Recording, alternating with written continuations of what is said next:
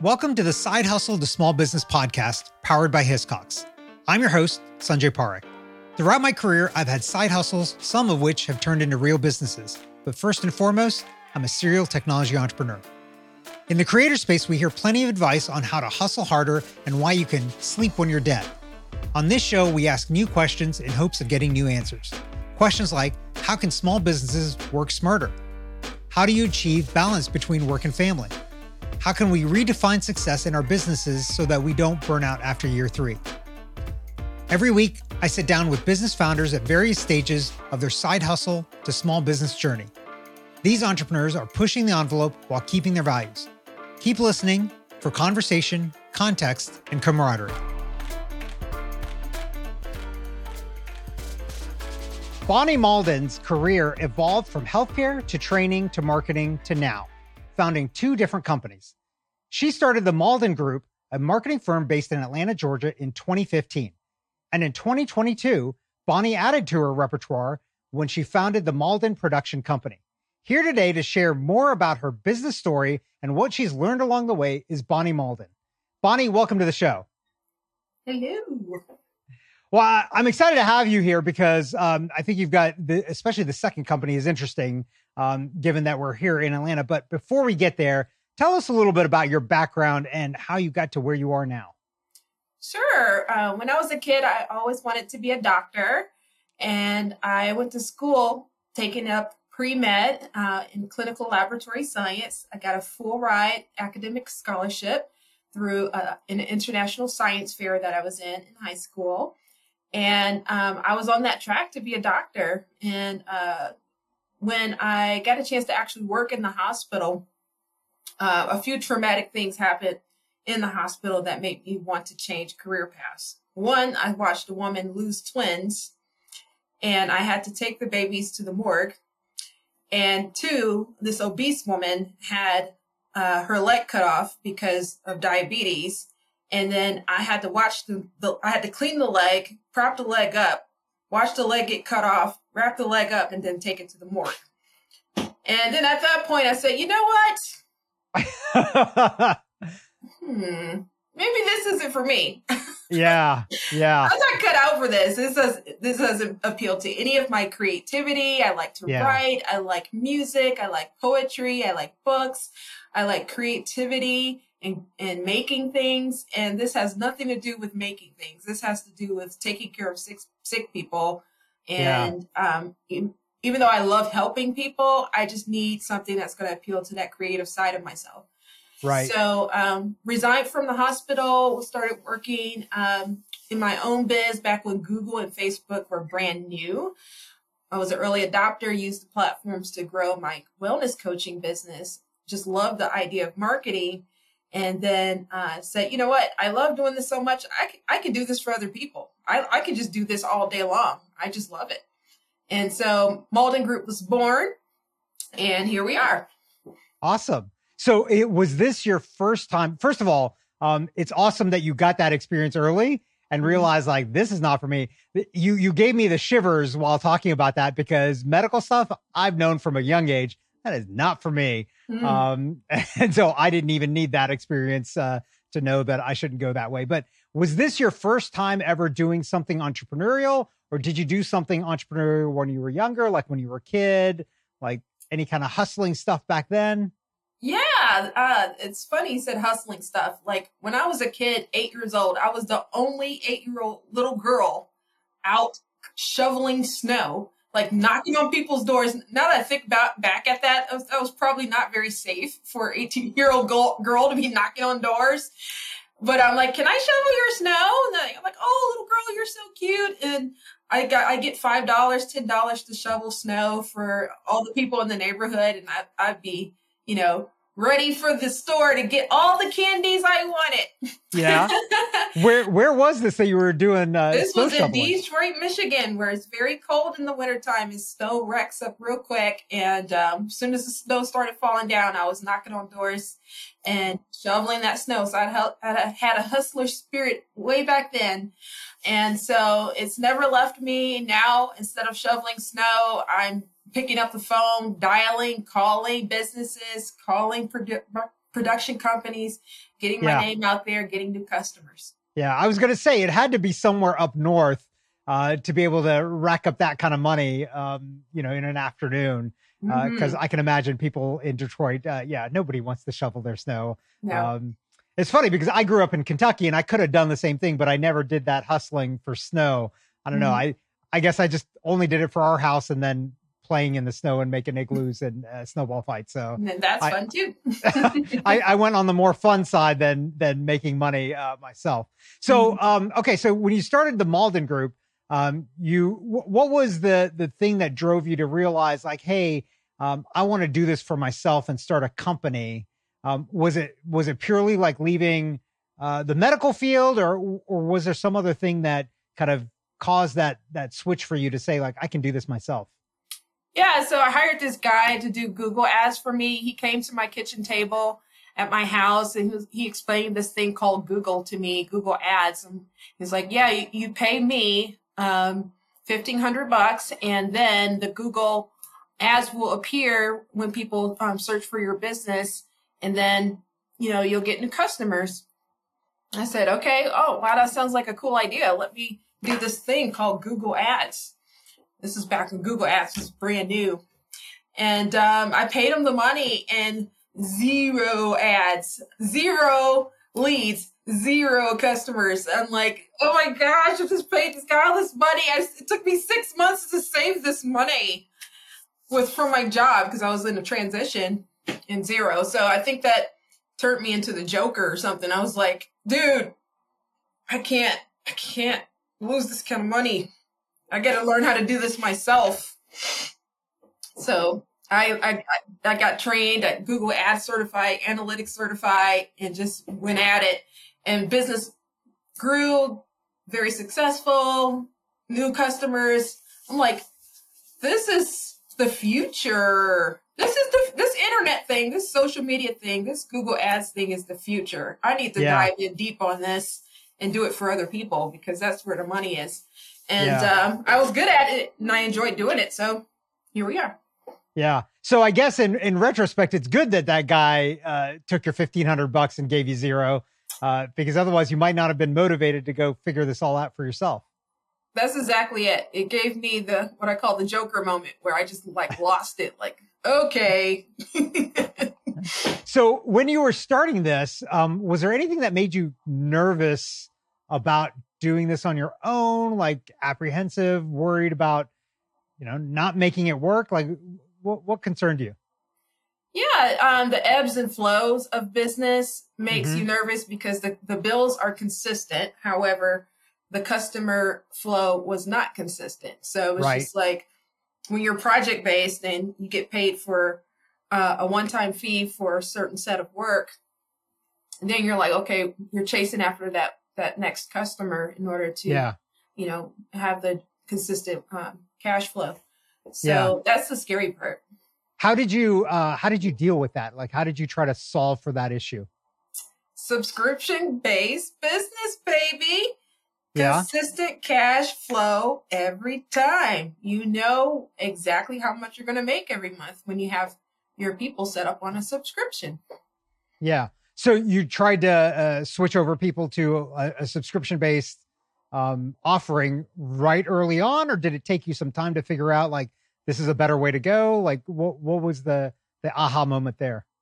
Early on, because as I mentioned earlier, project-based work, you're chasing down the next new customer after the project's done. But if I can keep them in my suite of services for a longer period of time with things that they need more consistently, then it's something that I can charge on a retainer basis. Yeah. So this market generally has not done subscription-based services, right? It has been project-based. So how did you position this and sell it to your clients to make them understand that this would be better for them as well as better for you, obviously? Yeah. So simply put, when you do a one and done type of situation with any type of marketing program, it's not going to work long term. So for example, if you get graphic design and you get a nice logo and you get a nice email signature and you get a nice brochure, okay, what do you do with the brochure? What do you do with the logo? What do you do to make it work? There's no strategy behind all that. So I wanted to provide my clients with a strategy and a plan and a results-driven system that they can use custom made for their business that allowed that logo, that email signature, that brochure, that website to come to life and actually produce new customers for them. Support for this podcast comes from Hiscox, committed to helping small businesses protect their dreams since 1901. Quotes and information on customized insurance for specific risks are available at hiscox.com. Hiscox, the business insurance experts. So from here, so you ran this for a few years. You're still running it, but you decided to add on. What was the thing that caused you to say, like, hey, I want to start a production company now, right? Like, I've already got this other thing, this marketing company. Mm-hmm. What was the aha moment that caused the thought that a production company makes sense? Yes, I was working on a book called Work in Progress with my daughter's career coach. My daughter was in high school at the time. She was trying to figure out what to do with her life. I hired this career coach. Career coach gave her this really cool assessment to see what jobs line up with her skills and her aptitude. And, you know, the assessment spit out all these results. You'll be good as a web designer, graphic designer, interior designer. She picked graphics and web design. Now she's in school. She's a sophomore in college for that profession. And if it weren't for this assessment that Lori gave Victoria, my daughter, I would not have a clue, you know, what we should do with her. And so Lori and I got together. We decided working on a book, and the book is called Work in Progress. And I said I would like to have a TV show around this whole subject, because so many kids are not happy with, you know, their education. They're not getting a good job after they graduate. Their education is obsolete sometimes after they graduate. They're not getting set up with foreknowledge about the professions that they're going to school for. Like me, when I went to school for being a doctor, when I really should have been in business. Right. You know, so my personal experience really spearheaded this initiative through this book to have kids know what they're getting into before they jump into a major or minor in college. Yeah. And so I wanted to do a TV show that spinned off from the book that I was doing with Lori. I started pitching the TV show, and, you know, got some, as we speak now, some television networks are interested in the concept. I'm working on some development deals as we speak. And I have a couple of other show ideas that came after I had some success with that first idea with the Work in Progress book and TV show.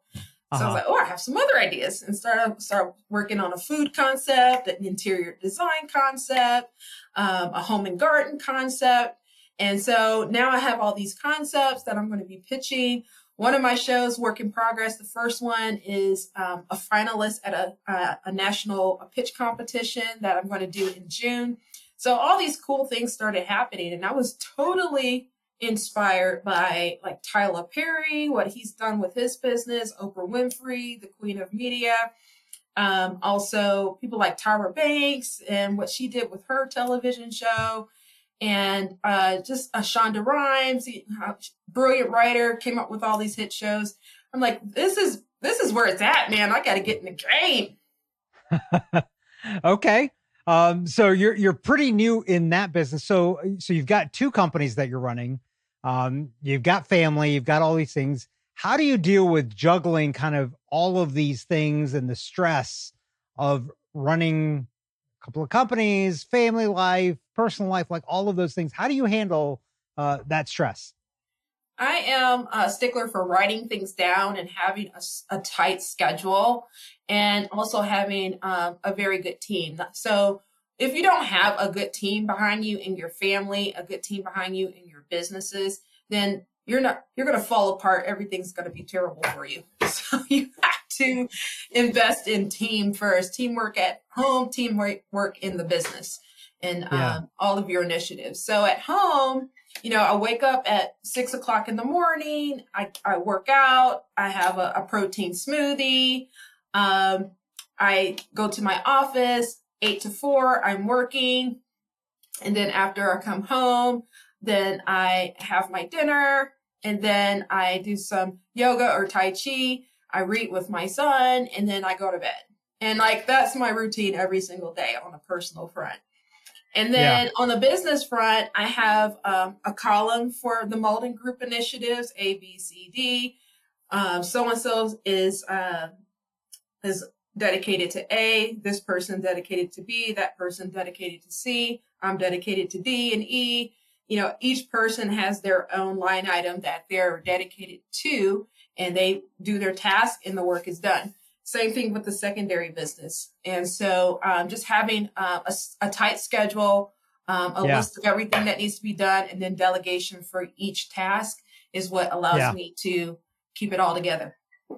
Yeah. Do you, so is your work week Monday to Friday, or do you also work on the weekends, or are the weekends, that's a boundary where you don't cross into?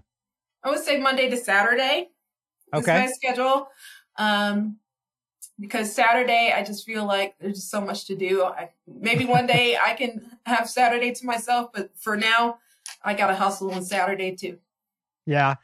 You mentioned an exercise routine where you're waking up at 6 and exercise. Does that go into Saturday as well? Or is it 7 days a week, or is it 5 days a week? How do you fit it all in? 6 a.m. I wake up every single day. Yeah. Even on the weekend. Every single day, Sunday included. Okay. Yes. I'm just on a schedule. My body just wakes up at that time. Got it. So 7 days a week of working out? Yep.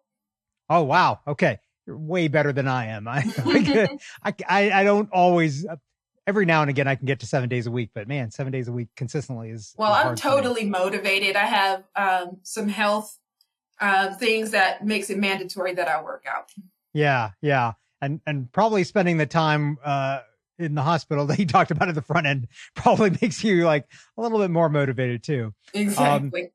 How do you account for other things around wellness for yourself too then during the day, like sleep and taking time for yourself? How do you fit that in? And maybe it's not just during the day, but over the year, taking vacation and things like that. How do you work all of that in? Well, I'm still trying to perfect that because I'm in hustle mode, still building the business. And when you're building the business, you have little to no time for yourself. But I try to do a hard stop at 7 a.m. or 7 p.m. for all of my work and emails. And then on Sundays, I'm totally offline. I try not to do anything. And then vacations, it's only once a year for now. But I'd like to build my way up to 4 times a year. Yeah. Okay. That's nice. Goals. Hashtag goals. Where was, if you don't mind me asking, where was the last vacation you took? I went to, where did I go? Panama City Beach and nice. Relaxed on the beach. Mm-hmm. Relaxed on the beach. Hopefully you went there when it wasn't spring break for all the kids so that it was a little bit more calm. Yeah. I always go in May before spring break hits. Nice. That's a good call right there. Okay. So let's talk about, so you mentioned a little bit about, how you've got these columns and how you kind of organize the business so that you kind of know who's doing what. Are there any other technologies or apps or systems that you use that help you manage all of the activities that you're involved with? Yeah, I use HubSpot for my CRM. Every time I meet someone new, boom, in HubSpot. And then I connect with them on LinkedIn, boom, LinkedIn. And then I connect with them on Instagram, boom, Instagram, and Facebook and all the others. When I meet someone, I get them in my my sphere of influence through these social channels and through my email newsletter. So they hear from me on a frequent basis after we've connected somehow. And so I've done that over the last 10 years. So now I have thousands of people that I've met, that I've stayed in touch with virtually and built the relationship virtually with, which is really cool. Because I'll see someone out in the street and it's like, oh, Bonnie. I'm like, who are you? I see you on social media. I was like, oh, okay, yay. Are you good with names and faces or not? Typically, yeah. So I do a name association. So for your name, Sanjay, I think of the sun, the beautiful sun, and a blue jay bird. So when I see you, I think it's beautiful sun and blue jay bird. Sanjay. Yep. It's funny that you use that example because a lot of times I will use that exact same example to make sure people know how to pronounce my name. Because, the A in the front, when you spell it, throws people off. They don't understand that's a U. No. Yeah. Growing up in Kentucky, I've been called all kinds of things. So Sure. I pretty much respond to whatever. Mm-hmm. Any other systems that you use? So you're a big HubSpot user. Anything else that you use that, man, if you didn't have it, it would be impossible to run these businesses? I would definitely say Calendly. That Calendly, tool is life-changing because I'm able to, block off the times that I'm available. Boom, boom, boom. Monday, this time. Tuesday, that time. Wednesday, that time. And then when people see the calendar, they only see the times that are available for me. And they book the time and it goes automatically to my calendar. I mean, brilliant. Yeah. I love it. Okay. So thinking back, you've been now hustling on this and being an entrepreneur for 8 years, right? Since you started the Mauldin Group. Think back, what is it that you've done in the past that you would, if you could go back in time, that you would do differently? Great question. What would I do differently? Not the $1,500 because that launched you, even though it was a bummer to lose the money, but it was an expensive education. But there's some other things I lost money on that I think I would have, liked to have my time back and my money back on. And a few things that I wasted money on was PR. Yeah. No. Was it that you wasted money on that because it was too early or wasn't the right fit of agency? What was the issue? Not the right fit for agency. Okay. Not the right strategy. Right. Okay. Got it. Number two, magazines, print media, advertising $1,000 for a 1-page ad in a book. A local magazine, a local newspaper. Back in the day, newspapers were a thing. So you spent money on ads in places like that and didn't convert anybody or? Zero. Yeah. Zero leads. Postcard mailers. Did that a few times. Zero. So, basically the traditional advertising, I hate to just take a giant dump on all of that, but it just didn't work for me. And it's probably because I didn't spend enough money doing it long enough for it to work, which is what you need, more consistency. And frankly, when you're a small business, you don't have that budget to have the consistency you need in order to get results with traditional media. That's why bigger companies typically go down that route because they have that budget. But with digital, with the right strategy, you can get results immediately, which is what I like. Yeah. I see that as an issue time and again, where early stage entrepreneurs are trying to act like big companies and do the same kind of marketing that they do. And you don't have the capacity, you don't have the dollars to do that. And so some of the things that you mentioned, obviously those work, but other things too, of cultivating your own customers is obviously helpful. So as you kind of built up the business, did you try to lean into word of mouth? How did you get your customers to talk about you to other customers or potential clients, and refer people? Did you do anything or did you just encourage it? Or did you do nothing and it just happened? A little bit of all that you just said, but it was a concerted effort to get word of mouth going by asking people, clients to refer the business, making joint ventureships and joint collaborations with like-minded businesses, non-competing businesses with the same client base, making those partnerships happen, referring business back and forth was a great way to grow upward. Also, current clients being incentivized to give us referrals with a nice little discount off of their retainer monthly services. Yeah. And then also People at networking events, for example, would just rant and rave about how great the services are. And then others would tune in and say, oh, really? Were you able to get that kind of result? I want that kind of result. And then they'll follow suit and come follow up with us for the services as well. So a little bit of all that. Yeah. When you, so you implemented something to give a discount if somebody referred a new client to you, how did you figure out? So this is one of the challenges I see with a lot of entrepreneurs is they want to do this, but they can't figure out what is the right amount of incentive to give and for the right amount of length of time, right? So how did you figure that out? Is it a permanent discount if you get a new client? Is it only for a certain amount of time? And how did you figure out the percentage or dollar amount to give? I would say a one-time discount would be sufficient. If you try to give them a discount altogether, you'll lose too much money on that.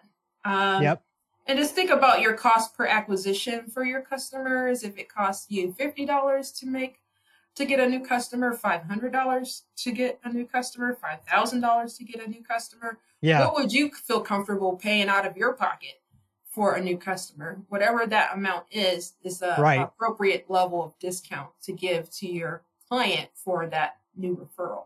Yeah. So I assume then by you saying that, you've tracked your customer acquisition costs through all of your channels. And so you kind of know your blended cost of your customers coming in. Absolutely. Yeah. So I think that's a little hidden piece of advice that you've given there is that you should absolutely track your customer acquisition costs. Is there something that you do to track that, or is that within HubSpot, or is it some other way that you track those costs? Yeah. So each time you get a new client, what you want to do is ask, how did you find out about us? Put that in the contact form on your website, put that on your social media channels, put that in your questionnaires when you're talking to people over the phone. And once you have a nice database of customers and you run a report, how did you find out about us report, this many came from social media, this many came from word of mouth, this many came from the referral partner. And then whichever ones are at the top, that's the ones you double down on. This many came from Google Ads. This one, that's the one you spend the most money on, the most time on, are the ones that are getting the biggest results. So are you taking your cost on a monthly basis for marketing and then looking at the customers you got that month and then attributing that customer acquisition cost based on that? Is it like a monthly that you're doing it? Is it a quarterly? Like, how are you analyzing that? Monthly, quarterly, and yearly. Okay. So you've got a customer acquisition cost that's kind of going throughout, and you're seeing if you're going up or down or whatever based on that.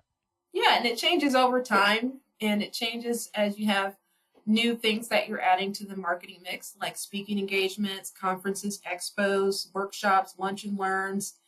As you aggregate all this data, you can see what is giving you the best return over time. Yeah. Interesting. Okay. So I've got two last questions for you. First, if you were talking to somebody else, one of our listeners, that's thinking about taking that leap and starting a side hustle or turning their side hustle into a small business, what piece of advice would you give them?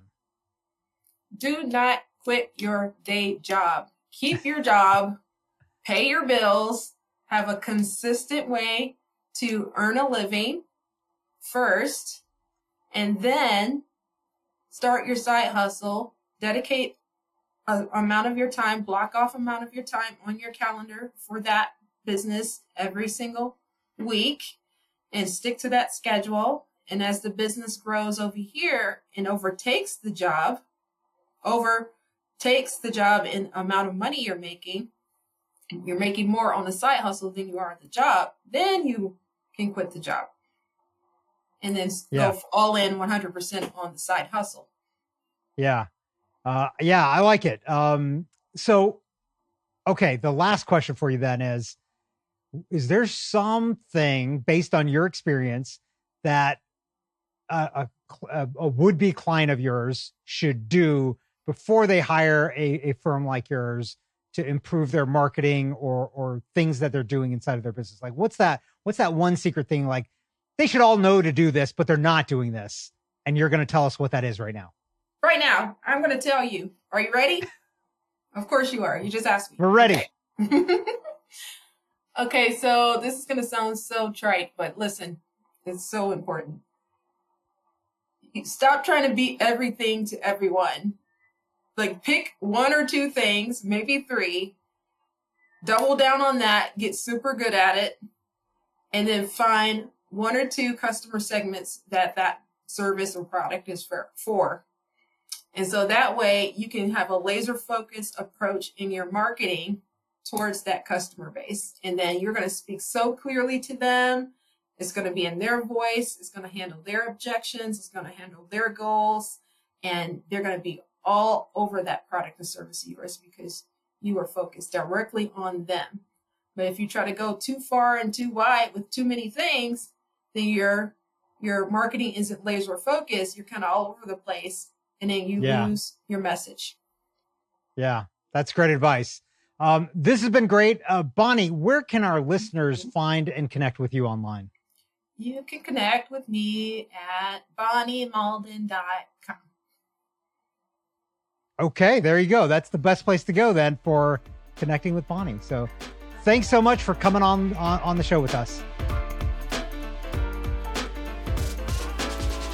Thank you for listening to this week's episode of the Side Hustle to Small Business podcast, powered by Hiscox. To learn more about how Hiscox can help protect your small business through intelligent insurance solutions, visit hiscox.com. That's HISCOX.com. And if you have a story you want to hear on this podcast, please visit hiscox.com/share your story. I'm your host, Sanjay Parekh. You can find me on Twitter at Sanjay, that's SANJAY, or on my website at sanjayparekh.com.